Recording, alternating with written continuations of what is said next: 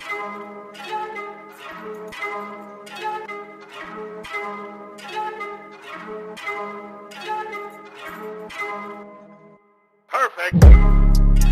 Hello, everybody, and welcome back to another episode of One for One. I'm your host, Nolan Schumann, joined as always by my co-host, Miles Fuchs. Miles, it's the divisional round Sunday. How's your divisional round Sunday going? Divisional, man, I've had a great divisional weekend. Can we just take a second here? I've got the hit Pixar movie Ratatouille. Yep. I'm feeling a little gratitude this weekend. I had a good weekend, man. I went snowmobiling yesterday with one of my good buddies. You do a couple braps? I was out there just brapping away in the thick snow. We saw it was a fucking beautiful day, man. It was -6, not a stitch of wind for Saskatchewan. That's like a lottery card winner. That's a mini victory right there. Massive victory, man. So we snowmobiled with his family, and like beautiful day. We saw 3 moose and probably like 15 deer while we were out. So it's like some good nature, man, and nice snow, great weather. So that was perfect. Saturday was a dream. And then that evening I got together with a bunch of friends and watched the Birds game. Watch the Eagles fly Eagles fly, domination against those frauds from New York. Oh my God. Love Brian Daboll as a head coach, but boy, that is tough. Big Blue, more like Big Pooh. Oh, I love it. And then, Oilers capped it off with a win. Today, woke up feeling not too bad. Body wasn't sore, so clearly gym's working and sledding isn't killing me. Went for brunch with some pals and then met up with some other pals and watched football. And here I am recording with another buddy. So just gratitude is the theme of this weekend. It's just a day of friends. A day of friends. How was your weekend? It's been quite good. It's been all right. I was on call this weekend, which kind of sucked. So I had to go into work for a little bit yesterday, which was less than ideal. But had a nice little. Honestly, the most innocent Sunday you can ask for. We went to Taylor's brother's place and we played with her nephew, and that was quite possibly the most innocent, like family-oriented Sunday you could possibly ask for. That's a domesticated Sunday. Yeah, my age is clearly showing right now. But last night though, I remember getting home from work. I had to do a couple of things around the house.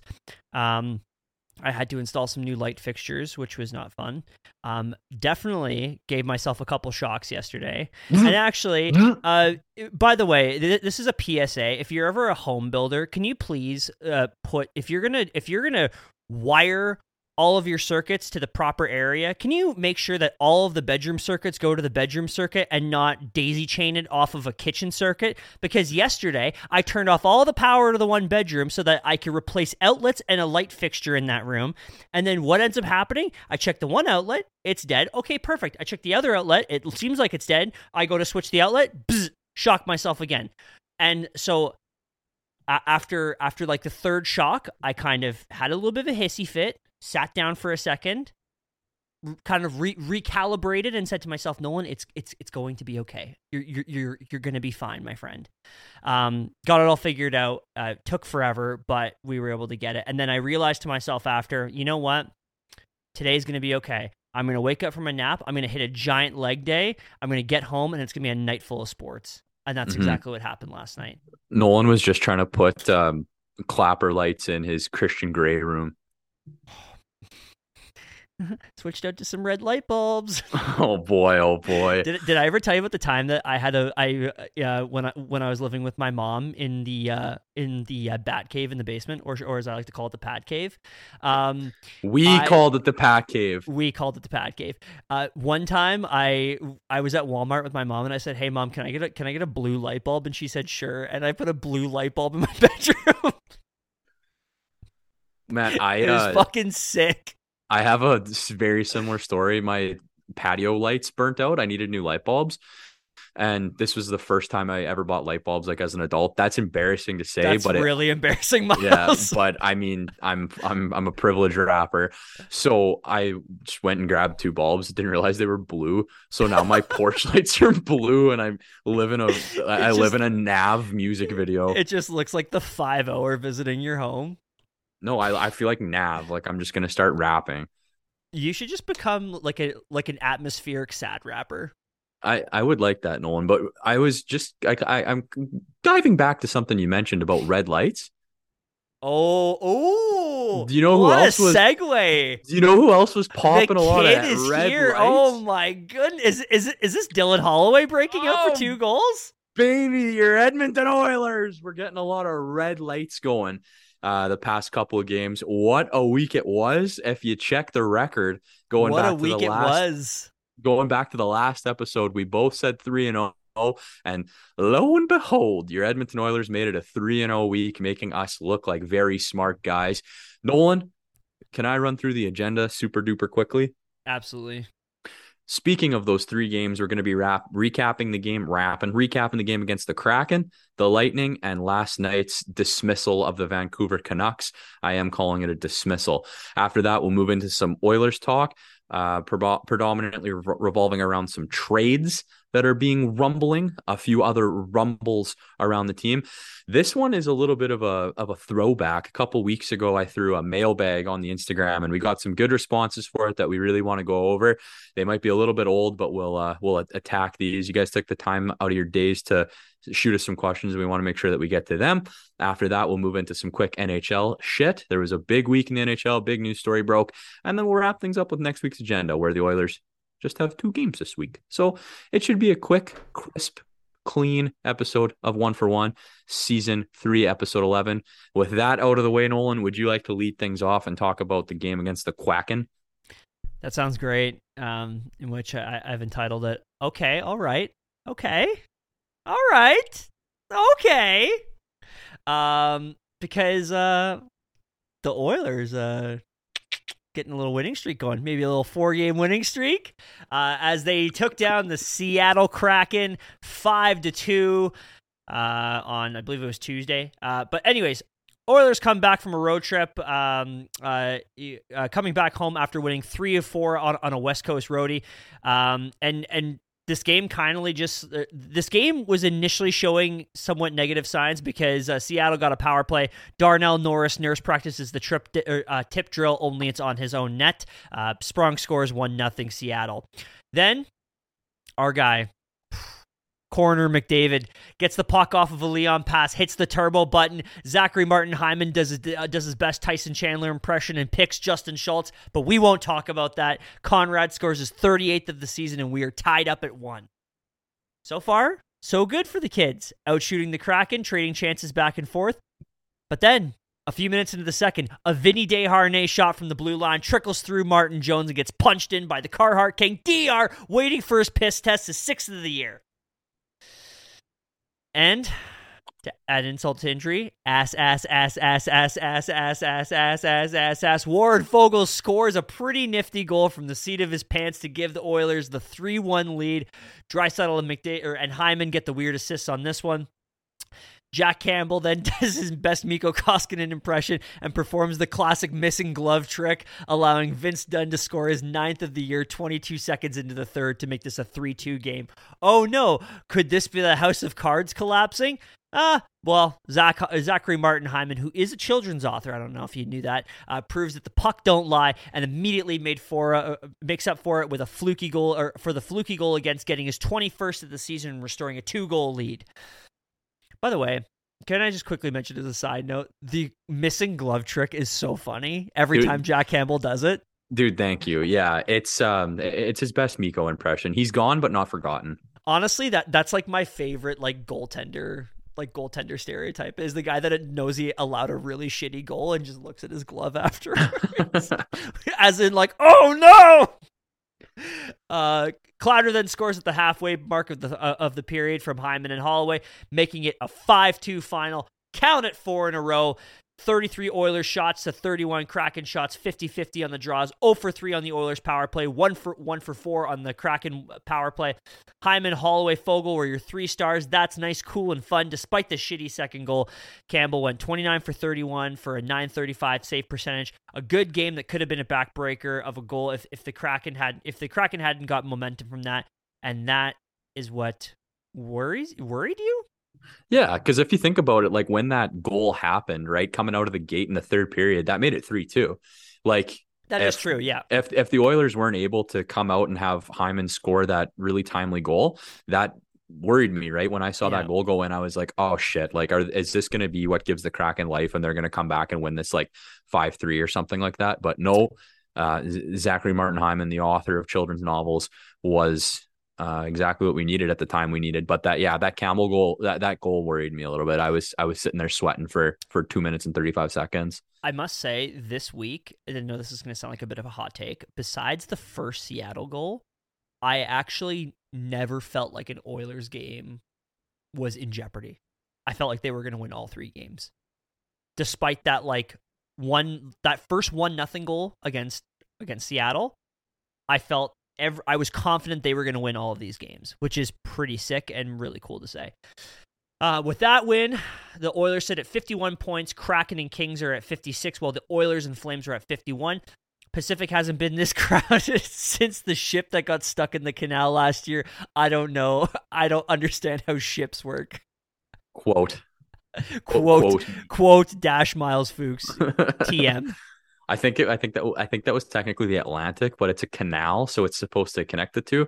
I'm going to count that joke as a win. I'm going to take that one, and I am going to save it in my pocket for later. Put it in my cap as a little feather. Speaking of feathers in the cap, noted weird hat wearer Pat Maroon was in town when the Lightning struck twice as the Oilers won 5-3 against Tampa Bay January 19th. Nice little moment before the game as Kane and formerly mentioned Pat Maroon met at center ice and chatted.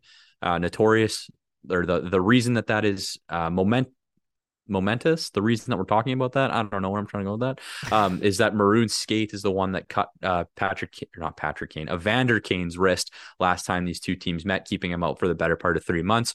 So nice to see the two of them catching up at center ice, and classy move by Pat Maroon to make sure that he was okay and check in with him and just kind of say what's up. That will be the last nice thing we say about Pat Maroon, because he was kind of a scumbag in the rest of this one. Jack Campbell, winner of 4 straight, getting the nod against Cup champ, Vezina winner, Andrei Vasilevskiy. First period, Ryan McLeod, he scores his 7th of the year from the Carhartt Lord, Derek Ryan, and DJ Vinny D. Fist bumping all night long. 1-0 Oilers. Please, sir, can I have some more power play points? Little Leon says, shaking from hunger with his bowl outstretched like he's the main character in a Charles Dickens novel. Connor and Nuge obliged feeding him these apples because he was starving, and that's 27 for Leon. Oilers are up 2-0. Before the break, we get a little rough stuff. Darnell Norris scraps, I think it was Corey Perry. Yes. It was, which is kind of not a big fan of that fight, but overall it is nice to see a couple tough guys going after one another. Couple tough guys, a little bit of a size disadvantage there, but hey, you know what? It is what it is. So yeah, we're getting into the rough stuff here. And at the intermission, the results of the NHL's All-Star fan vote came out, and it was revealed that Leon Draisaitl and Disco Stuart Skinner will be joining Conrad at the All-Star game in South Beach. Leave the wives and kids at home. This is Miami we're talking about. So hopefully the boys have a little bit of fun in Miami representing the Oilers. 3 Oilers for the Pacific Division. I can't. We like to see that. I think it's so fucking cool that an Oilers drafted goaltender is going to the All-Star game. A rookie goaltender. Oiler goaltender that was drafted and developed within the organization, and a hometown kid. That is so cool. It's so cool. And I know Logan Thompson isn't a rookie, but he's a young fella too. Yeah, like it says a lot about the Pacific and how bad the Pacific goaltending has been, but it's incredible to see a lot of these young guys are starting to take over. I think that we're now going to see a pretty big shift in the landscape of the NHL when it comes to a lot of these goaltenders. I think we're going to start seeing a lot of these like 24, 25-year-old guys that are going to really start taking over. And then But I don't know necessarily if these guys are going to turn into the like Hank Lundqvist or the Andre Vasilevskis, where you can count on them for 65, 70 games a year. But these are guys that maybe can come in at anywhere from 23 to 25 and start to play 50, 55 games while splitting. I don't want to say splitting carries, but splitting the time between them and like a veteran goaltender. I think it's going to become a much more common practice now. Yeah, for sure. I think that like workhorse stereotype of goalies is kind of going the way of the or the way of the dinosaur. Correct me if I'm wrong. Is Demko hurt in Vancouver? He is. Yeah. He is hurt, and he's also been bad. Yeah, but that's a Pacific Division warlord exactly. that's taken out there. And Markstrom's had his struggles in Calgary. Gibson is a freak of nature, but he has nothing around him. San Jose is not where you want to be goaltending wise, and LA too. They're having their own struggles with Phoenix Copley, weird name, and Jonathan Quick figuring out what's going to happen there. So yeah, Pacific Division speaks to the issues of goaltending, but either way, we are super stoked for Stuart Skinner, who has been a great player this year, a great guy in general. And yeah, shout out. Good for him. 3 All-Stars going to the game. Oilers love it. They're going to look fantastic in those reverse retro All-Star jerseys that were released as well. Pretty cool. So we're going into the second period. Second gets underway, and Klim Kostin fights. I don't remember who he fought, but Klim Kostin got in a fight. He fought Patrick Maroon. He fought Patrick Maroon. Okay, yeah. So again, if you didn't like the Norris fight, you're probably not going to like the Klim fight there. But it is what it is. Chippy game that saw some questionable shit from both sides, but objectively, Kucherov was playing like a Russian hillbilly in this game, throwing around PK Sluban's. And oh man, he is love Nikita Kucherov. He's one of my favorite players in the league. He's so much fun to watch, but such a scumbag hockey player on the ice. Yeah, when he wants dirty. To be a shithead, man. He wants to be a shithead, he's the league leader in being a shithead. And an absolute whiner too. When something doesn't go his way, like people always gave Sidney Crosby like the whole whining stereotype, Crybaby. But it's like objectively Nikita Kucherov. Speaking of a guy who is not a crybaby, Brandon Hagel gets his 18th of the season, a minute 30 into the second. Still can't believe Chicago traded him for 6 pink starbursts and a free night at the movies. 2-1 Oilers. Zachary Martin Hyman, author of children's novels and collector of goals, gets his 22nd of the year. That is nuts. From Fogle, 3-1 Oilers. Fresh off of his 500th career goal in Vancouver, the Stam Daddy decides Western Canada hasn't gotten it bad enough and slides his 22nd of the year into the cage. 3-2 Oilers. Also, just a note here, I gave you 2 numbers. Hyman has the same number of goals as an elite sniper, Steven Stamkos. That's electric. We have some Zachary Martin Hyman statistics to go over tonight. ZMH, man, just keep. Oh my god, keep. Braden Point enters the chat, reminding everyone that he is also, in fact, a lethal weapon on this Turbo team. I mean, Tampa team. 3-3. Tough look for Darnell Nurse on that one, by the way. 9.25. Braden Point, I just read that. Third period starts, and the average fan is nervous, waiting to see how this one wraps up. The Giga Chad fan says, "I'm tired," and lays in bed watching TikToks while updates get sent to them. What a time to be alive. Conrad McDervinson, 39th of the year. Holy shit, 39 goals. Makes it 4-3 Oilers, 2 minutes and 10 seconds into the third. That assist from Nurse was valued again, approximately $9.25 million. The game rages on, and it never really looked like the Oilers were out of the driver's seat. A late period shorthanded situation was negated by a Kucherov offsetting minor to take him off the ice. T.Y. Putin boy. Hyman gets his second of the game in the empty net from Draisaitl and Kulak to make it 5-3 final. 5-game heater complete. The Oilers were 1 for 4 on the power play and 2 for 2 on the penalty kill, and had 34 shots. Tampa had 31 to close out a damn good game for the Oilers. Soup Daddy held down the fort in his 6th straight start, 5th straight win, with a 28 save performance for a .903 save percentage. Good night, sleep tight, see you Saturday. Smiley face emoji. I'm gonna do a quick little update. Because remember last episode, and I kind of gave you a couple numbers there regarding Mr. Jackery Campbell. Jackeris Campbellus. I would like to just quickly go over those again, because now through the month of January, Jack Campbell is 6-1-0 with a 2.15 GAA and a .916 save percentage. I said league average. And at this point, Jack Campbell has been playing slightly above league average. This is the guy we expected sorry, I shouldn't say expected, but like this is the guy that was advertised for $5 million a year. If Jack Campbell can somehow weasel his way back into being like a reliable starter, even if we go into the playoffs and Stuart Skinner is the bona fide starter of this team, if Jack Campbell can come in and give us 45 starts at 9 point or at a .915 or a .9, hell, even a .920 save percentage, no notes whatsoever. I'm extremely happy. And his performance the last few weeks, I'm more than confident in Jack Campbell right now. He is certainly seeming to be back. The folks are saying he is back. Knock on all the fucking wood you have. Knock on every piece of wood in your home. Yeah. Go out to Home Depot and buy sheets of wood just to knock on them. I'm gonna be running through aisle 35 at Home Depot, no free ads, just knocking on 2x4s. I will give you a Home Depot. I will give you a Home Depot credit card just to go there. You don't need a credit card to get in the door. I'm not buying shit. Well, you said see you Saturday, and you know what? Saturday was last night, Miles. I think we got to talk about last night. Yeah, I know how the days work. Yeah, kind of a tough title I gave this game, but yeah, that's stinky. Zach, there it is. For a 4-2 Edmonton win over the Vancouver Canucks last night. Oilers coming into this game looking to extend this winning streak to 6 games, and called upon for tonight's efforts is first-time All-Star and literal father Stuart Skinner. Daddy Stu.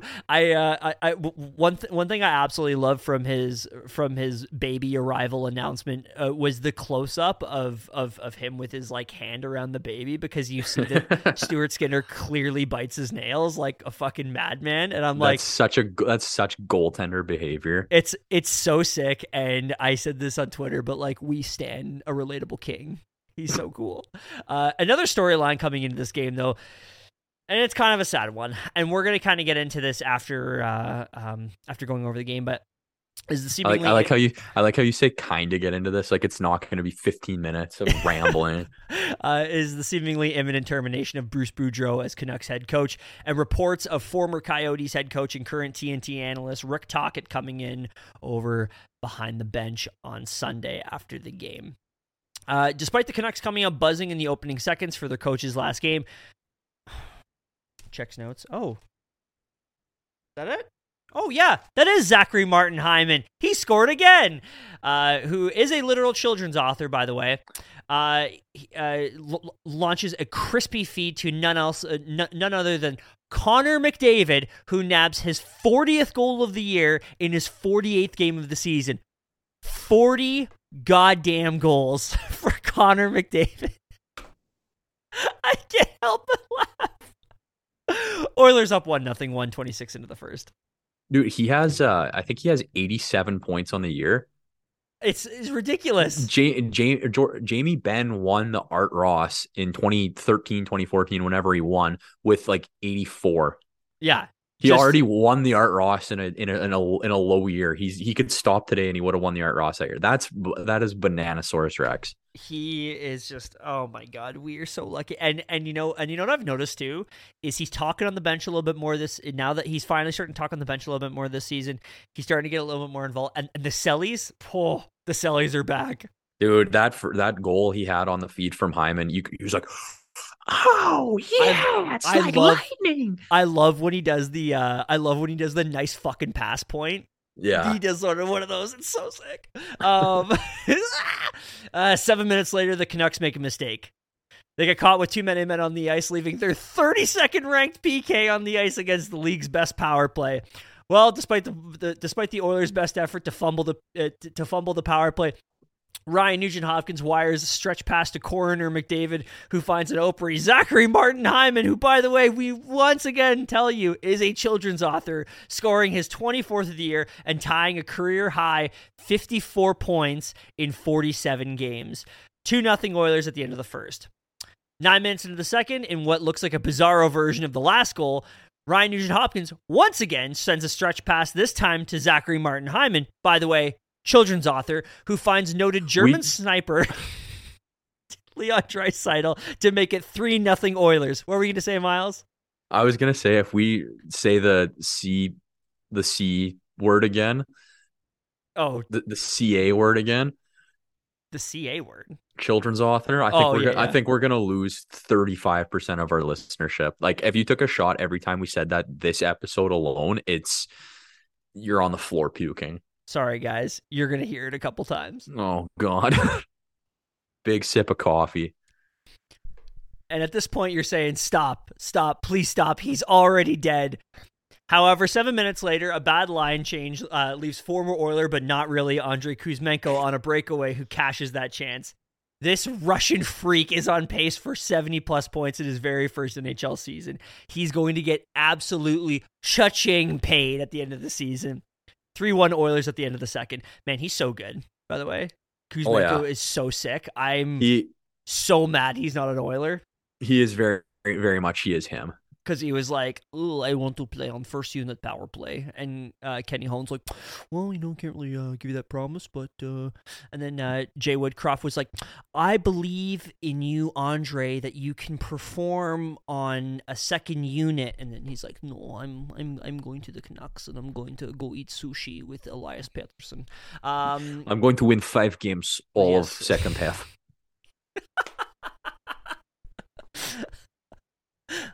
I am going to play at half speed for Rick Tocchet. 3 minutes into the third, after some lackluster Oilers play, teammate of the year JT Miller makes it 3-2, giving the Canucks tons of momentum to tie this thing up. I will say, even though I did mention earlier that after the 1-0 Seattle goal, I still always believe that the Oilers are going to win every one of these games. Had a little bit of concern after that JT Miller goal. But with about 5 minutes remaining, Zachary Martin Hyman, once again, I don't know if you knew this, is a children's author, crashes the crease and scores his 25th of the season. Just kidding. Bruce Boudreau says, fuck it, and challenges the play. It gets called back for goaltender interference. By the way, this league's interference rules are so dumb. I get that he technically touched Spencer Martin, but come on. That's such a weak call. By the way, JT Miller's hissy fit on the bench. I don't know if you caught that, but when they panned to him on the bench after they initially called the Zach Hyman goal, he slamming his stick on the bench. It's like, JT Miller, shut up. You're gonna probably get traded for 10 cents on the dollar.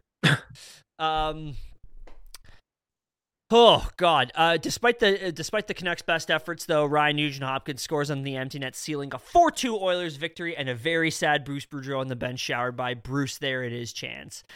Final stats of the game: shots were tied 29-29. Oilers 1-for-1 on the power play, 2-for-2 on the PK. Fuck off. 54.7% on the dot. Skinner with 27 saves. McDavid with a 2-point night. Ryan Nugent-Hopkins with an underrated 3 points. Should have been an all-star, by the way. But the star of the game, Zachary Martin Hyman, 4 points. Don't do it. Bringing his season total to 56 games and 56 points in 47 games for the children's author, crushing his career high 54 points from last season. Miles, he is on pace for 41 goals and 96 points on the season. That is, in the words of Hillary Duff, hey now, this is what dreams are made of. Now, I don't expect Zach Hyman to score 40 goals. I don't expect him to hit 96 points. But if this guy hits 30-plus goals and 75 points... Did you try again? Shut up, Siri. Unbelievable. What a guy. Leafs fans are crying. But they're currently looking for a second line left winger. Yeah, they're crying, but they're wearing that mask of hiding the tears. Oh, they don't want people to see that classic meme. Yes, that is how I would describe the current situation of Leafs fans and what ZMH is doing. Should we get to should we talk about him? Should we talk about BB? Yeah, man. Good night, sweet Prince Bruce. This just sucks, man. Did you catch any part of the press conference after the game? I honestly couldn't bring myself to watch it because the way that this man has been treated the past 3 weeks, it went from being like, haha, the Canucks are bad to like, oh no, what's happening to like You're just literally evil. stop, he's Yeah. already dead. What you're doing is actually assault. Yeah, like it's come to a point where like I'm honestly shocked that Rick Tocchet is taking this job right now because like if I'm a veteran head coach, I'm staying far away from the Canucks. Dude, I saw something on Twitter today and it was like on this day 10 years ago, Alan Vingold was still the coach of the Canucks. Vingle. Alan Vingold, not Alain Vigneault. Since then, they've had Rick Tocchet's their sixth coach in a decade.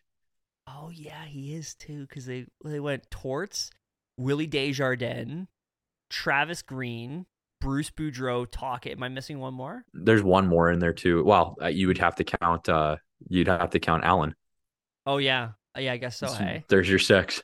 Oh my god, man. That and that the most crushing part was like so Bruce Boudreau even said in his post game availability last night. He's like, because they kind of said to him, they're like, "Do you feel like how do you feel after these guys played a hard game for your presumably last game?" And it's like the fact that he hasn't even been fired.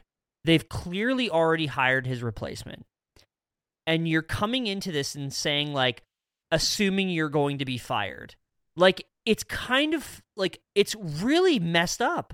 Like it's quite messed up to imagine like the situation with, and I obviously understand that Bruce Boudreau is an NHL head coach. He will be fine. He's probably wiping up his tears with his like millions of dollars, right? Like I totally get it.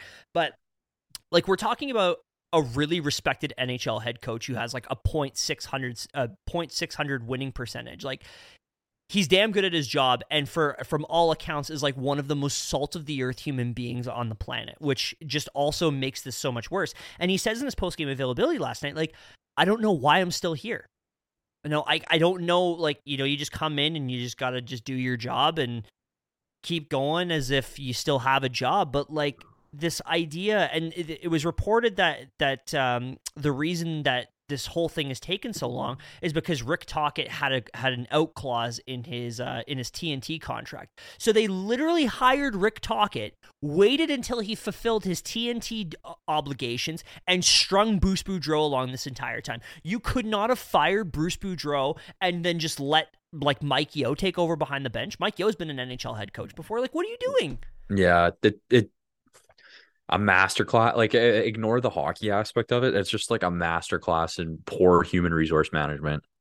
And that's the thing is, realistically, long term, do you expect this team to actually be able to? And I mean, they probably will be able to acquire big name free agents because they're literally Vancouver, BC. Like people want to live in Vancouver, but who wants to go to a team with such toxic culture like that? Could this be another situation where it's like this team could be like the Toronto Maple Leafs of the early 2010s, where the Leafs sucked ass, they had a poor locker room, they had poor morale around their team, but yet it's Toronto, people want to live in Toronto, people want to play for this legendary Canadian market. But if the culture is bad behind that organization, then players won't want to go there, and veteran head coaches won't want to go there. So I just you gotta hope that Rick Tocchet's gonna figure out what's going on there. There's one massive puzzle piece to all of this that I think you're forgetting, and that's if they tank hard enough, if they believe hard enough and get Bedard, the people will come. It is true, but at that if time they get too, yeah. if they get the hometown boy, like everybody's gonna want a piece of that. But also, if I'm Francesco Aquilini, what I'm doing if I do win the Connor Bedard sweepstakes is I do what the Oilers did, which was we won the lottery, fire everybody. And I know that technically the Oilers didn't fire everybody, but like they brought in Peter Chiarelli, who was, say what we want about Father Pete, but what was a big name. He was like the hottest name GM candidate on the market. They brought in Todd McLellan, who besides Mike Babcock that offseason, Mike Babcock did take a meeting with Edmonton, but like Todd McLellan was the second best head coach on the market. and they got both of them in the same offseason. If you win the Connor Bedard sweepstakes, I don't think they're going to, because they just hired Rutherford and Patrick Alvin and all them. But what you should be doing is cleaning house, starting from scratch, and taking advantage of that entry-level contract. You take advantage of that player scoring at that rate for that little amount of money, and you get the best of the best in that building. But I doubt that's going to happen. Copy the Oilers blueprint as much as you want. I don't know how. After the second season of McDavid, it was looking okay. All right. Yeah. Okay. There we go. That's the major caveat. That's the friendly forgotten aspect of it all. Eh? Fuck off, Miles. I'm just. But seriously though, like you think about like the Blackhawks, right? Like you think about the Blackhawks after like Patrick Kane and Jonathan Toews rookie season. You know, you have Joel Quenneville in the building. Like you've got stability around you. Say what you want about the Blackhawks and all their bullshit, but like, but I think that would be the smart option. And I don't know if I totally trust Rick Tocchet as this like defense first head coach coming in and like telling Connor Bedard, like, oh, you got to play responsible at both ends of the ice. It's like, well, just why don't you let the guy go out there and score 50 goals for you? It's enough Bedard talk. You're making me sick. Oh, fucking cranky Miles. Yeah. Do you have 55-year-old Miles? Do you have any other thoughts on the Canucks game? No, because we're going to talk more Canucks right now. Oh yeah, we are going to talk. It's a Canucks heavy episode. Floor by Alex is just absolutely raging right now, having a blast. Yeah, he's poking through his desk right now. It's a visual. So moving on from the Canucks, but also still talking about the Canucks. Jeff Marek reported on 32 Thoughts that an executive talked to him and said that he could see Bo Horvat being a long-term fit in Edmonton, mainly due to the fact that Horvat would sign there and the uncertainty of the big dogs, most prominently Leon Draisaitl. I have some thoughts on this, which is that firstly being, you should not be signing a player if you're worrying about one of your stars 2 years after this season. I just a thought, because I think the main mission should be, let's win a Stanley Cup so that we can get Leon Draisaitl to stay and Connor McDavid to stay and not have them leave. But I don't totally mind the idea of a long-term fit with Bo Horvat. It's just a matter of like making the money work. Because like I'm not paying for 55 goal Bo Horvat.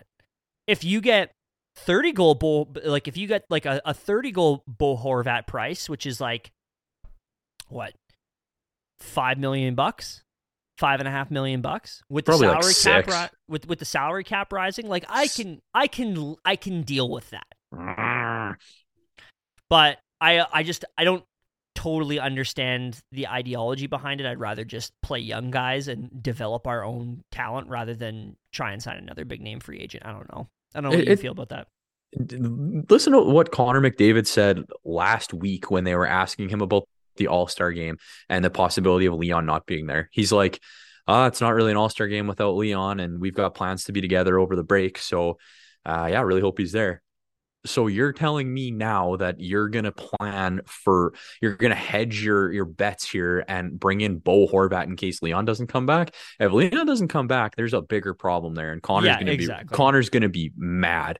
And then that's one foot out the door. Think of what the media is going to do when they hear that Connor McDavid is upset that Leon wasn't re-signed. Like, that is blatantly disrespectful to do to Leon Draisaitl. I don't even want to talk about, like, I'm grumbling and making all these noises about Horvat, and it's not like a disrespect to Horvat. He's a talented player. He scores a lot of goals, and he's a good leader, and he needs to leave that situation in Vancouver really badly. I think it's run its course for him there. But, like, why are we not, praising Leon more and talking about uncertainty with him? He's got 2 more years.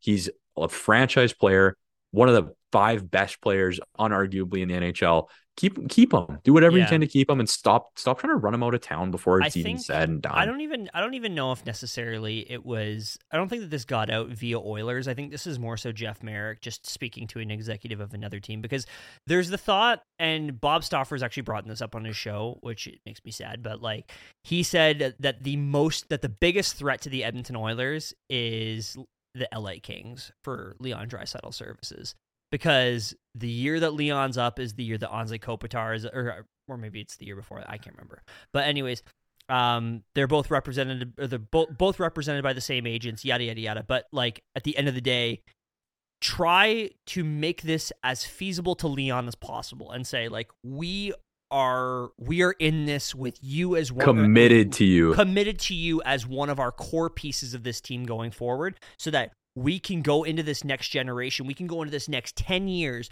with you and Connor McDavid as our faces of the franchise. You guys will have your numbers retired, and you guys will be I mean, finish what you started, win a cup, stay forever. Is it completely out of the realm of possibility that by the time their careers are over, Leon Draisaitl and Connor McDavid and Leon Draisaitl could be the 1 and 2 greatest players in Oilers history? No, absolutely not. These two could go down as two of the top, Connor could very well be the greatest player of all time by the time we're all said and done. Leon could very well be the top 10 greatest player of all time.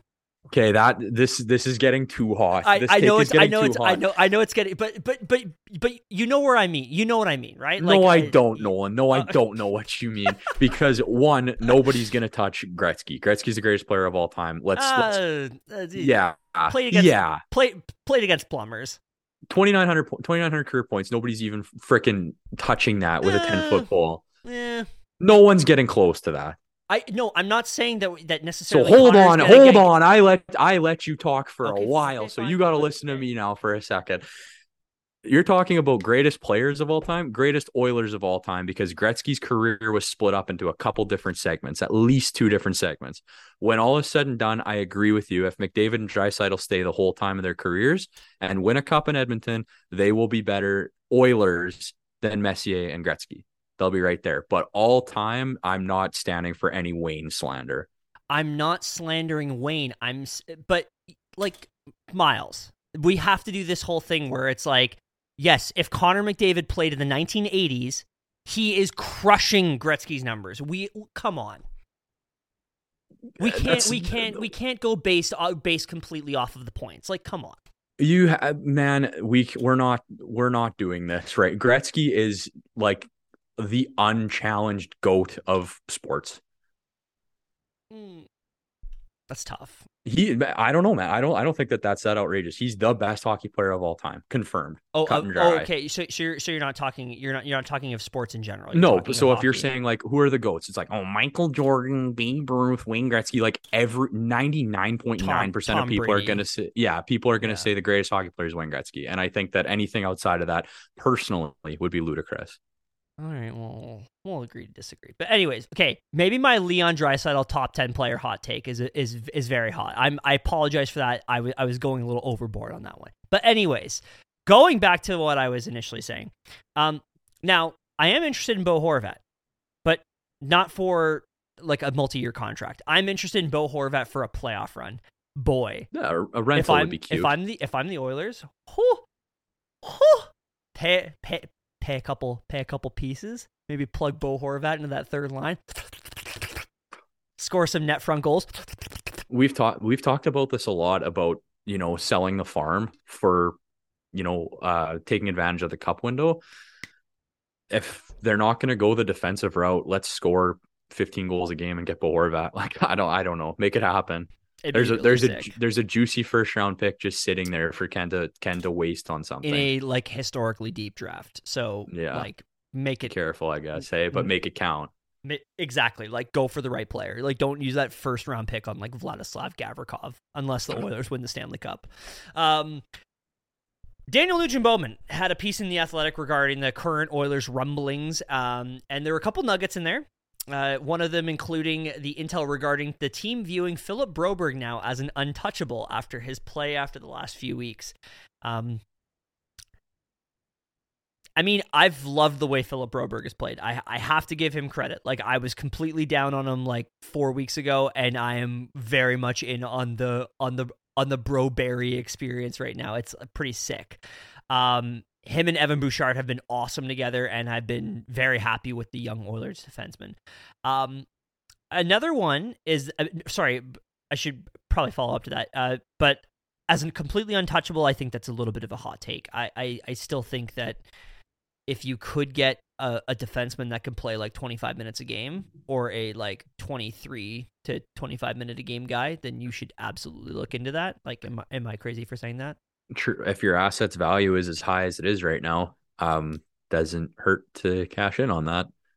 The only thing is that right now, I would love to have like a first pairing right-handed defenseman. Like, but the problem is that all of the really good ones are on really good teams. Like Charlie McAvoy is a Boston Bruin. Cale Makar is a Colorado Avalanche. Who's another good one? There's a lot of good ones out there. Miles Fuchs, and he's on Fresh Lettuce. Yeah, there you go. Nerlin Schumann, and he's on NHL 23. But anyways, moving on from that, another point is that the organization is considering a very low cost extension for the Carhartt King, Derek Ryan, University of Alberta Golden Bear, that would make him no more than the 11th forward and a healthy scratch most nights. Honestly, I'm down for like 39-year-old Derek Ryan coming in off the bench once in a while for like $700K. Trim the fat, get rid of like your Devon Shores and your nothing burgers, and keep Derek Ryan around. Good veteran presence, guy that's seen it all, journeyman NHL player. Can't be bad. Can't be bad for the room. Absolutely not. He's sick. I love this guy. And he's just ripping around with the Stanley mug full of black coffee. Like, he's great for the boys. Spark the boys. 1,000%. That's all I care about. Miles, do you want to get into our next point?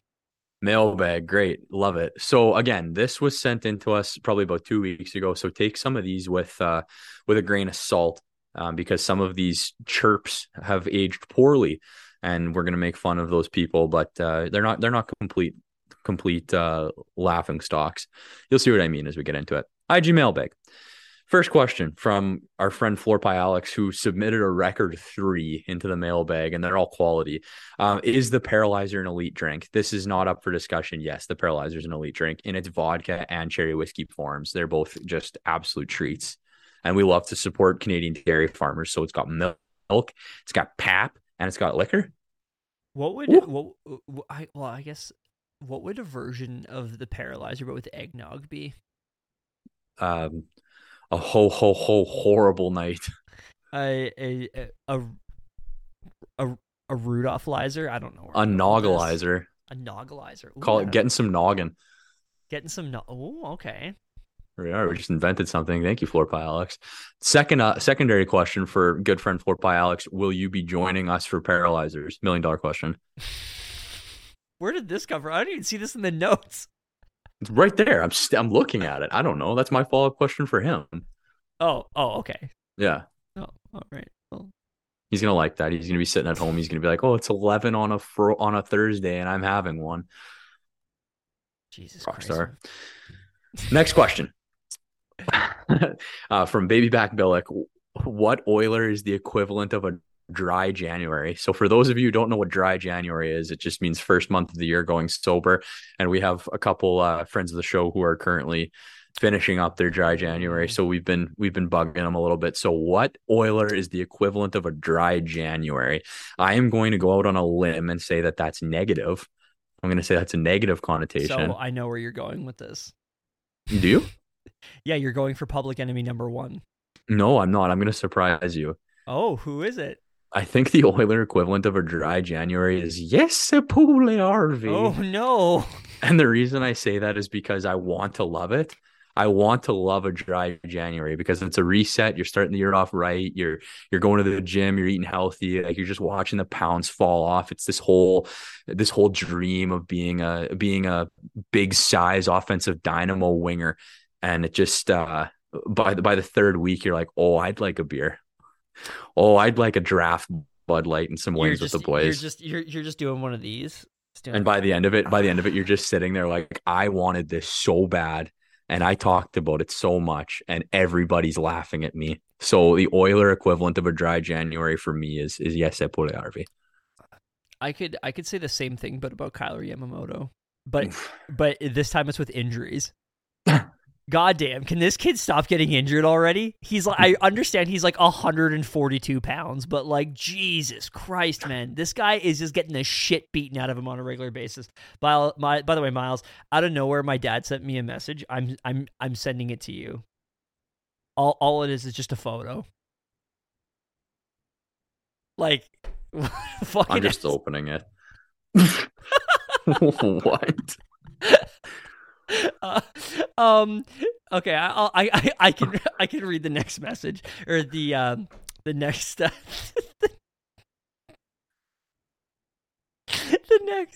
next question.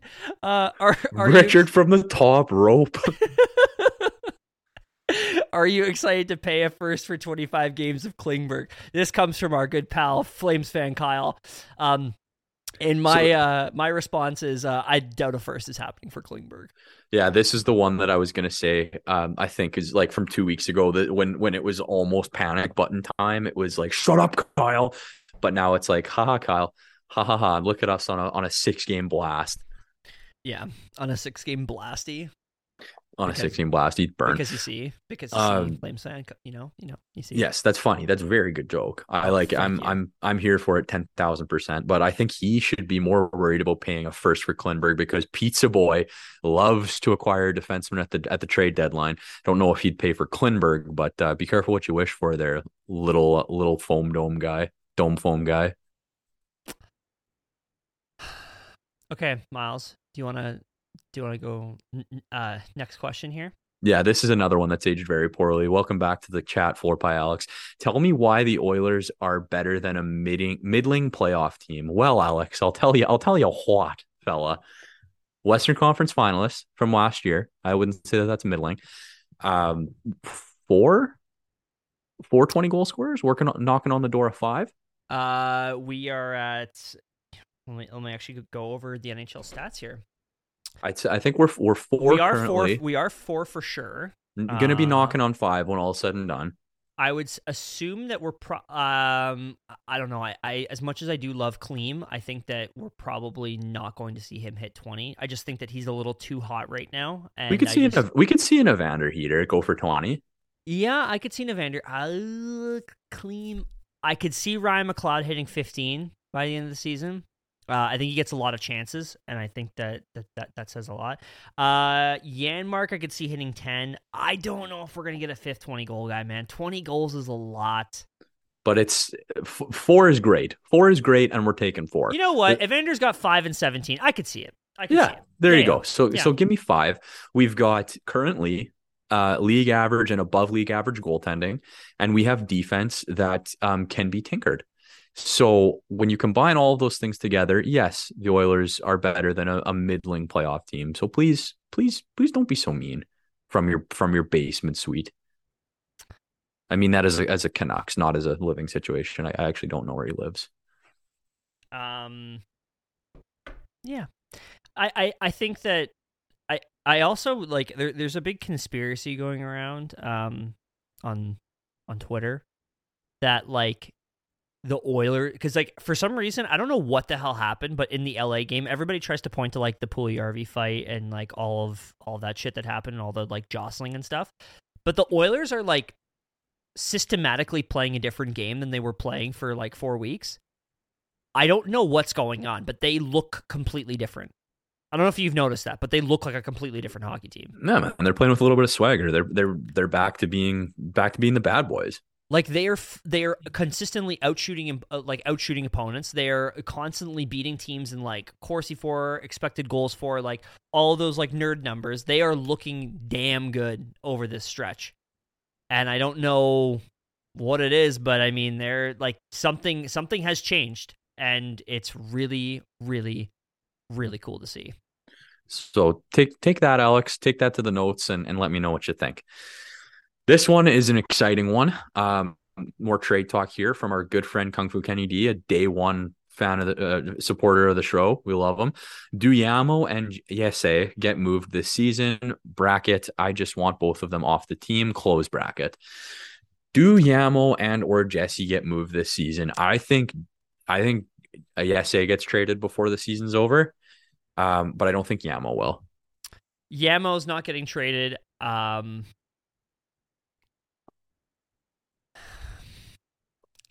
I think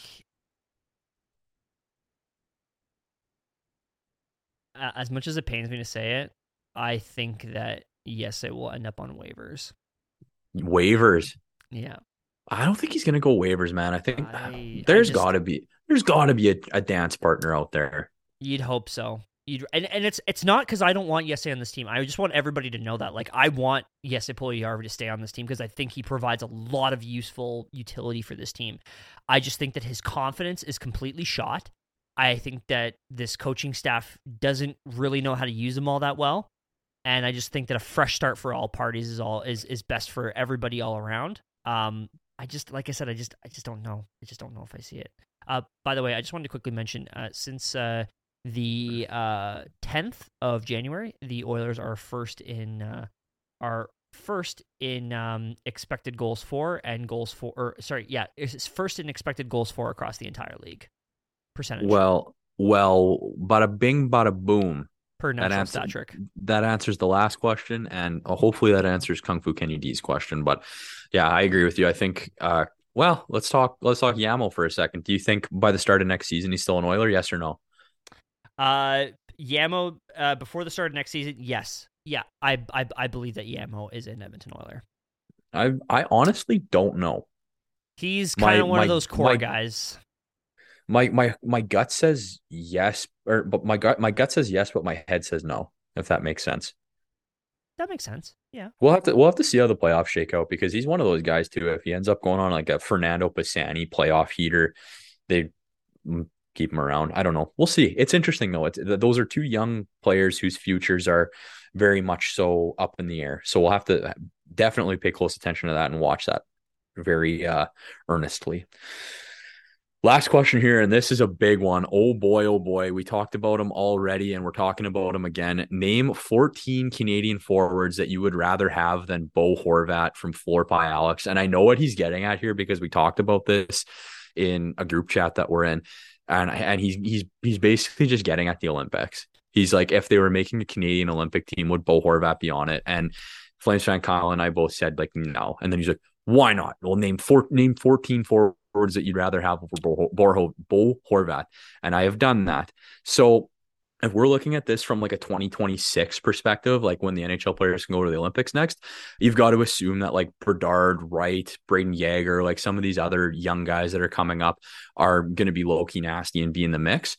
But you also got to think by then like Alexis Lafreniere and Quentin Byfield are going to be performing to what we thought. So like 2026 is really hard to gauge, right, for strictly the Olympics. So we're going to look, for my example, closer at like a 2024 World Cup, which the NHL has already said they're not doing, I believe. But, for argument's sake, he said 14 guys. I'll give you 14 guys that I would take for 2024 over Bo Horvat.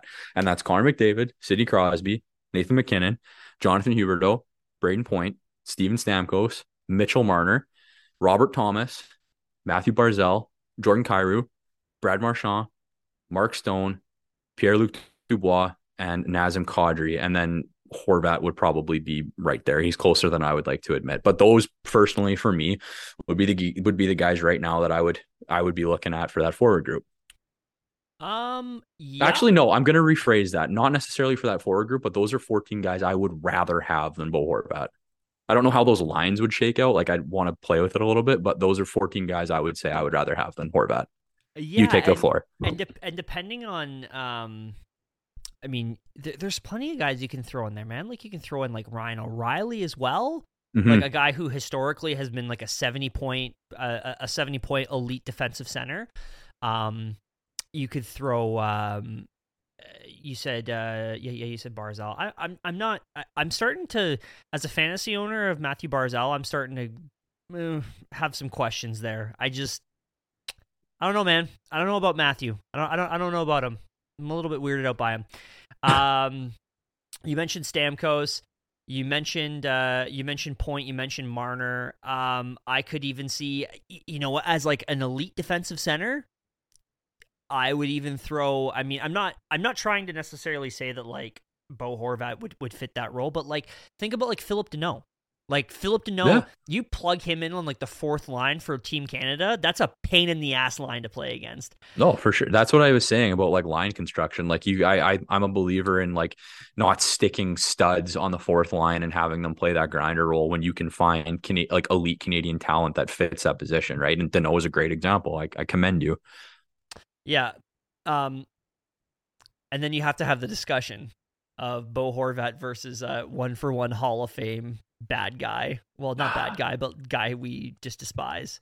Dark Scheifele. Yeah, because Yeah, I mean, I know. at the end of the day, like this guy's on pace for 50 goals right now, I know. and It he's eats like me alive.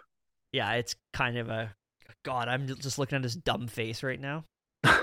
That's God. why I had to. That's why I thought my most surprising one. I thought it was going to get a little bit more of a reaction out of you was Luc Dubois. That's another guy that I'm not. I mean, he's played tremendously this year, so I think that there is definitely an argument there. I'm not huge on the player, but I mean, fuck, if he's still playing Patrice Bergeron, if Patrice Bergeron's still playing, like he could, I would take him. Obviously, I would take him over Bo Horvat. Sorry, I'm just looking at all the NHL teams right now, just trying to like go over this. While you're thinking, can I complain about Mark Scheifele for a second? Absolutely, go ahead. One of the things that absolutely gets my goat about Mark Scheifele, and now that I say this, if you haven't noticed already, just keep an eye out for it. Every post-game interview he does, he wears a Nike golf hat. He doesn't wear like Jet swag. He wears a white Nike golf hat. Like, buddy, So what are you doing? So we're saying like bad teammate? Not bad teammate. It's just like, come on, figure it out. A bunch of Mark Scheifele slander. Man, We're like just spreading why? rumors now. Why? And it's not a rumor; it's fact. If you watch his post-game pressers, even when he was doing that stupid presser after he ran Jake Evans, he was wearing that Nike hat. Like, Yeah, it's fair. you're not on the 17th green putting for eagle. You're doing a presser after you just railroaded a guy in a 4-game series or a 7-game series. Like, relax a little bit. Like, give it up, Happy Gilmore. I don't know why. Just everything he does pisses me off. I'm currently looking at the list of NHL teams and trying to think of potential other all-stars other players that I would throw on this Canadian Olympic team. And I think Bo Horvat is like final cut kind of player. Yeah, he's 15th, 16th Yeah. guy. Oh, you didn't even mention, like, as much as I've also slandered this man on our podcast before, but like John Tavares, like, Yeah, I left him off. That's just me. Yeah, but I mean, that's still a player that's really good at hockey and would probably fit in quite well on this team or on this Team Canada. But yeah, no, it's definitely a discussion to be had. I like I said, I think that there is an argument for Bo Horvat to be in that group. He could definitely get the invite to camp. But I just don't see him making the. I'm sorry. That's why we're answering the hard-hitting questions. Yeah, that's what we're here to do. Speaking of Canucks, should we just quickly talk about Jim Rutherford's press conference that he had earlier this week? I think quickly, yeah.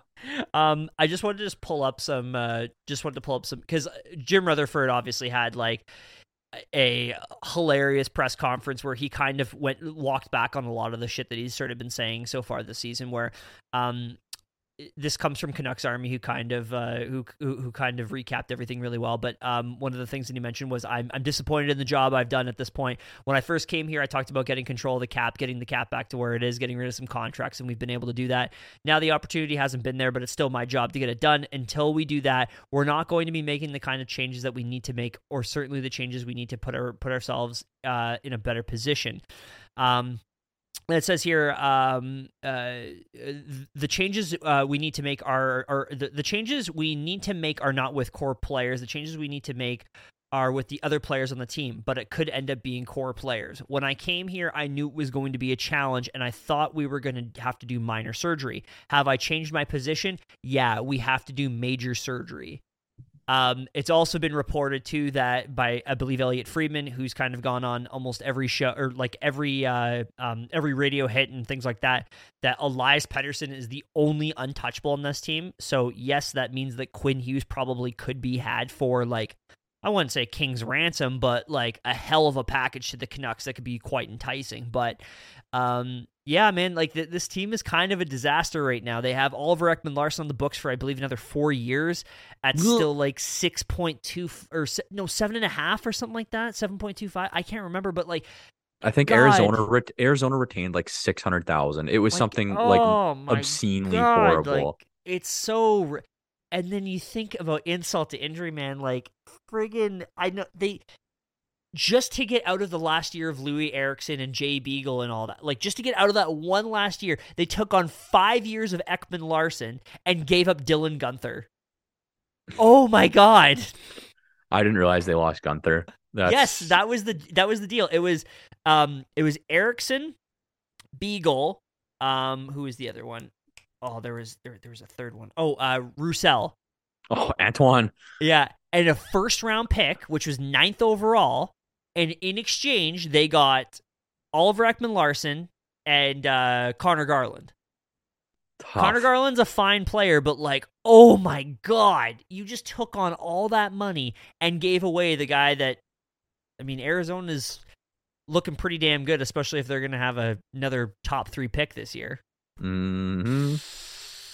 Tough. But yeah, and then just to kind of recap here, I mean, he also mentioned like we're stuck with contracts, we can't move. So essentially, it was Jim Rutherford saying, "I'm doing the best I can." And he also kind of finished it off with saying like, "Oh, you want to see a tank?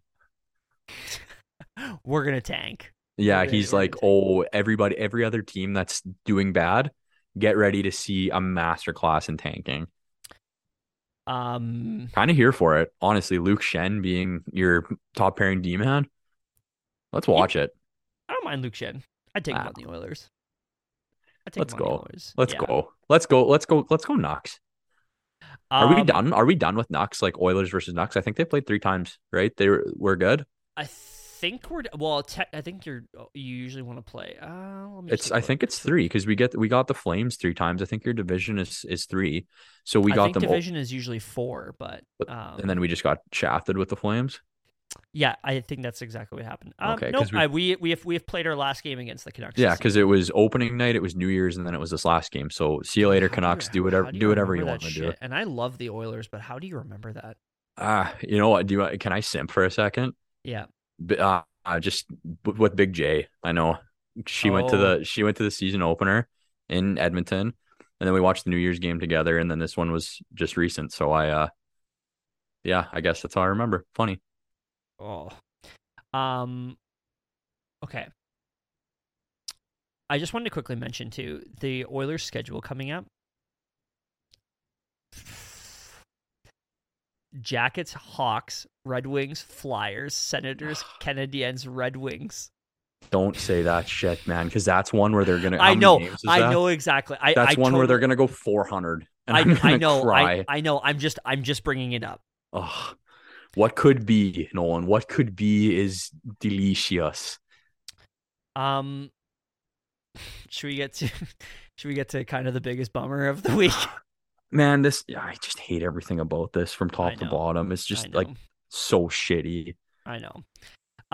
So obviously probably the biggest story in hockey this week, besides the Bruce Boudreau saga, obviously you've most likely heard about it, is the Ivan Provorov situation, in which he famously in a game against who the hell was it, the Devils or something like that. Anyways, the Philadelphia Flyers were having their Pride Night, in which all the players, when they come out for warm-up, usually wear a Pride Night-themed jersey, skate around the ice. It's just kind of as like we're trying to celebrate people, and we're trying to show that like hockey is inclusive and like you're welcome here and things like that, and like normal people shit. And Ivan Provorov declined to wear his jersey, and didn't come out on the ice. And it was funny. It was kind of funny, actually. When he first didn't show up on the ice, it was basically trending on Twitter right away, like Ivan Provorov is not on the ice for warm up, and everyone lost their minds because like, do we have a trade to announce? But then he was on the ice, and then there were some rumblings like, oh, and then like a bunch of people were kind of speculating, we're just kind of joking around where they were like, oh, maybe Ivan Provorov didn't want to wear a Pride jersey, and then it was like, oh no, actually Ivan Provorov would not wear the Pride jersey. The coaching staff of John Tortorella and company decided to still play Ivan Provorov for the game. He played 22 minutes and 45 seconds. Oh, sorry, it was against the Ducks. The game was who led the team in ice time. John Tortorella then followed up and confirmed it was due to religious beliefs. Gave Provorov props for always being true to himself, and then Ivan Provorov then was also questioned after the game and basically said, I'm staying true to myself. I'm staying true to my religion. Provorov, a Russian Orthodox player, was basically just saying it was his religious choice, and that's been it. There's been obviously a lot of backlash to the coaching staff and to Provorov, the player, about how this has all been handled.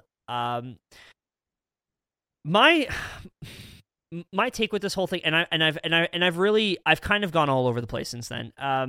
My initial take is that I really don't. I think that it is a scummy decision by Provorov. I think that the belief is very scummy.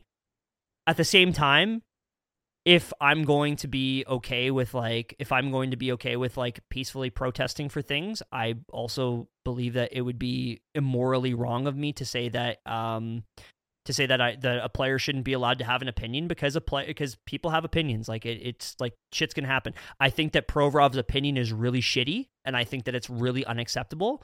I still don't like the fact that John Tortorella still played him as much as he played as much as he did. And the only reason why I say that is because John Tortorella is very much a prides himself on good character players. He scratched Kevin Hayes because Kevin Hayes wasn't playing well enough in his own zone. He famously went on record about 6 years ago during the initial Colin Kaepernick situation with kneeling during the national anthem, mentioning that he would bench any of those players if they had kneeled. Now, with that being said, about 2 years ago, in the aftermath of the murder of George Floyd, in which people were protesting in wake of more police brutality, he mentioned that he had a bit of a change of heart, and that he kind of really thought about things and was really focused on listening rather than judging. So I give credit to Tortorella there, but I guess my issue comes from this point of like, you've scratched players for far less, and even just like the idea of not coming out for a warm up. Like, I feel like that's a thing that if a player didn't come out for warm up because he was like late or something like that, or he like I don't know, just said I just don't feel like coming out on warm up, he would have scratched the player. And this is like a meaningless game against the Canucks. Like, you have a Ducks. You have a stinky Philadelphia Flyers team that is not nearly in a playoff spot right now, will not make the playoffs, and is going to finish like bottom 5 in the league. And you're playing against another crappy team. And this player who's kind of made this night that should be about the team celebrating fans who have been ostracized their entire lives to come forward and to be like, we're welcoming you to this game. And this player has seemingly made it about himself. And that's where my issue lies, I think that I don't expect John Tortorella to go out in the media and say, I think he's a piece of shit hockey player. Like, I don't believe in that. Like, I don't agree with that, but I just think that the situation, while so sticky, should have been handled in a matter of like, and I know I'm kind of all over the place, but like even the whole thing too with like how they both had the same speech bubble, which was like, I'm being true to myself. I'm being true to my religion. They both literally said the exact same thing, as if Provorov, Tortorella, and like Chuck Fletcher all met and they said, all right, this is the phrase that we're going to say, and we're just going to leave it at that, as if it's not going to be a story. Like, obviously it's going to be a story. So I don't know. What are your thoughts, Miles? You know what? I actually, not actually, actually is the wrong way to put it. About 92% agree with your take and basically everything you said. It's yucky all the way around, right? But there's just so many. I'm just so freaking tired of hearing about this. The day it came out, I was like, I'm done hearing about this shit because yeah, it's like you said, it's a night for the NHL to be celebrating people who have been and still are, treated poorly in society, right? But at the same time, hockey has very many issues around it with Yeah. homophobia. Yep. And Hockey 100%. Canada recently just had that study come out where there's, how many ejections in Hockey Canada games of minor hockey where people were kicked out for using racial and homophobic slurs. So the fact that the NHL wants to make this big deal and that a large portion of the liberal media, and I'm not a Trumper saying that, I'm using that term literally here, where the liberal media wants to jump down the throat of a guy who, like you said, is exercising free speech, right? Freedom of religion. If you go back to the founding of America, it was Yeah. founded by people who left religious persecution. So if you're not free to believe whatever you want and you lose the last bastion of sense, which is in your own mind to think what you want and believe what you want, you're not contributing to, a conversation. And people that are thinking what they're thinking, like crazy shit like that, homophobic stuff, just get pushed further and further down into the bowels of society and become more dangerous and are forced to, think. I'm spiraling as well, where they're forced to the dark web to talk to other people who have the same opinions of them and get more radicalized and get weirder. It's a topic that we've talked a lot about in debate. As people that listen to the show know, I've done debate for a number of years, and that was a world's title, or a world's resolution one year was about freedom, right wing freedom of speech borderlining on hate speech. And it's just such a convoluted issue. I'm so tired of going on Twitter and hearing what Jacob with crusty socks has to think about this, and versus Yeah. what people who actually have educated opinions on it is. And it's just, at the end of the day, he did something shitty. The NHL is in a tough position. The Flyers are in a tough position, largely of their own making, the Flyers. Yeah. But don't forget that the NHL prompted this guy up for years because he has a golden retriever. Yeah. So you don't think that the NHL knew that this guy was was a Russian Orthodox believer? And that's the other thing. He's a Russian Orthodox guy who, you really think that bitching about him on Twitter is going to change this guy's beliefs? Yeah. He's gonna retire from the NHL. He's gonna go back to Russia, a billionaire, and be a spokesperson for a potash company and live comfortably the rest of his life. This dude doesn't give a shit Yeah. about changing or about the causes that the NHL is trying to make. So it's gross. It sucks. I hope that gay kids that watch hockey aren't turned off by this. I hope that gay people that are trying to get into the sport don't look at this as something that's a major, Yeah. dark spot in what hockey is. And just at the end of the day, can people just be normal? Yeah. Can people just be nice to each other? And why does everything always have to be such a freaking fight? The last thing I just wanted to say is I guess my biggest issue from the takes that have come out and stuff is I kind of gave my opinion on Twitter over this whole thing, which I think that the constant barrage of stuff and kind of amplifying this into being such a huge story is one thing.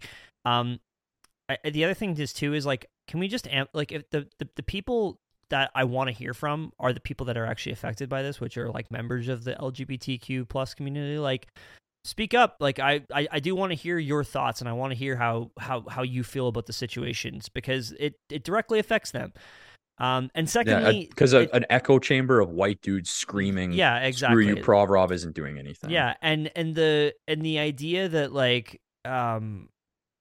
and the other problem I have too is that this situation is so gross that it's brought in all of the grossest people from the internet out. It's brought in all of the fucking I don't know if you saw, but Ivan Provorov's jersey is sold out on Fanatics and stuff, and it's because of a bunch of fucking dickweeds that are going on and be like, oh yeah, I love this player. It's the classic meme of Provorov is my favorite NHL player, and they show all the selfies of dudes in trucks with sunglasses on, and that's kind of another thing that has really just made me feel kind of gross about the situation, is that it's brought in a lot of the grossest people out from the deepest, darkest parts of the internet, which just sucks.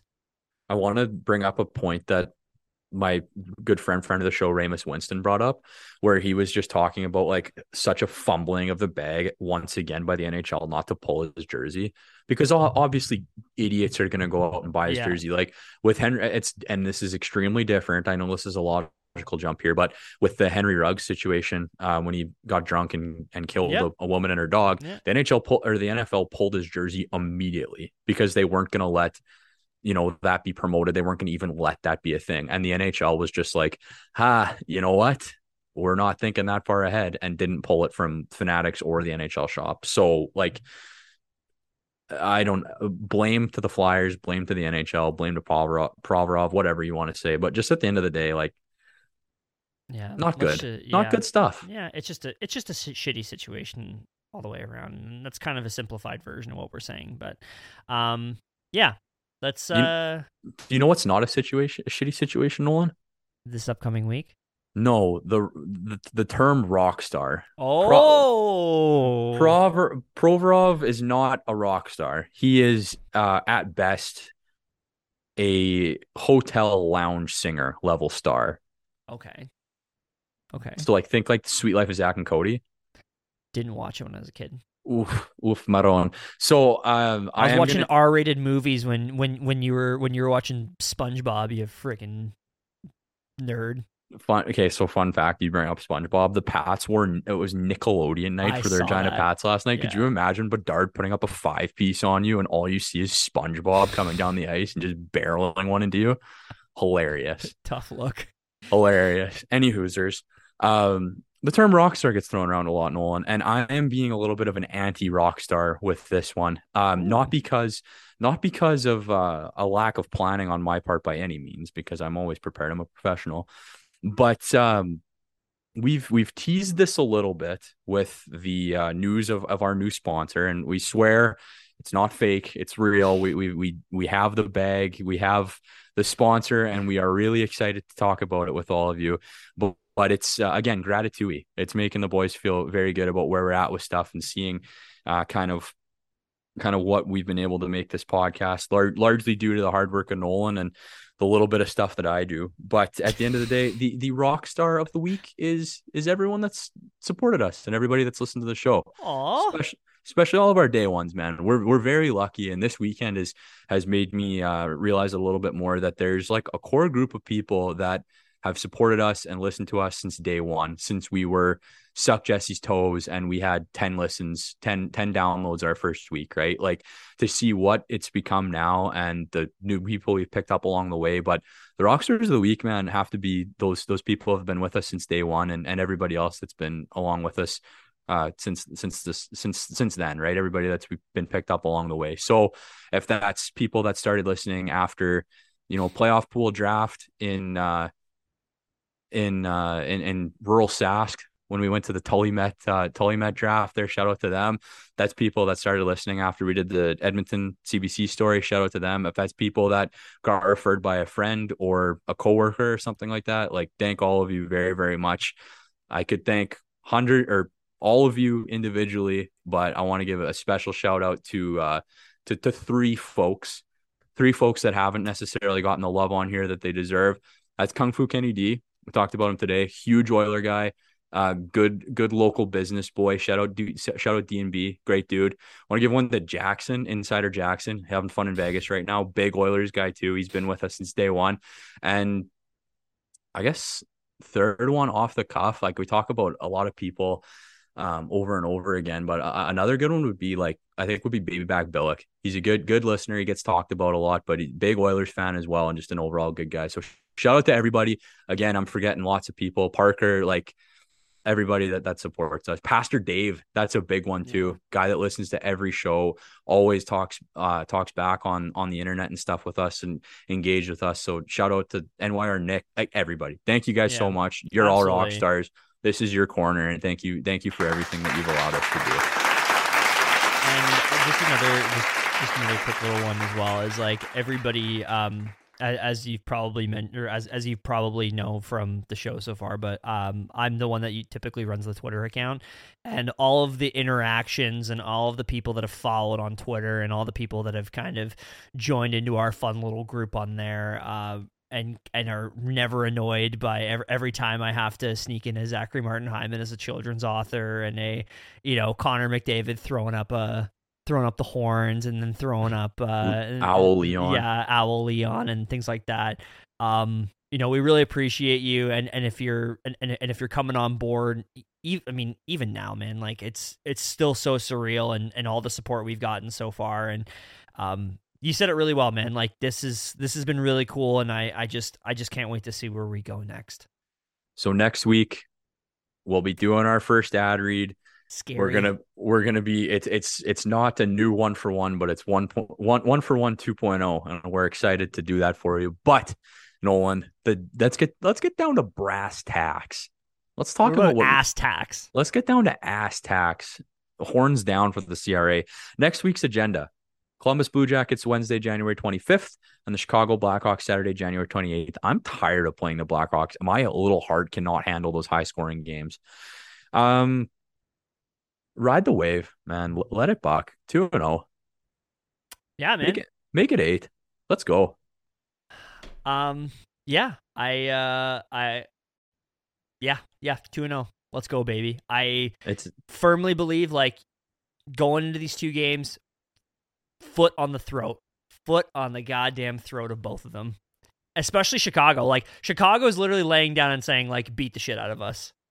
They are on like the Dom's table, and they're asking for the whip. So wouldn't that? Yeah, they're subs for sure, not subscribers. Yeah. This is weird. This is good. This is weird. 1-for-1 after dark. Uncomfy.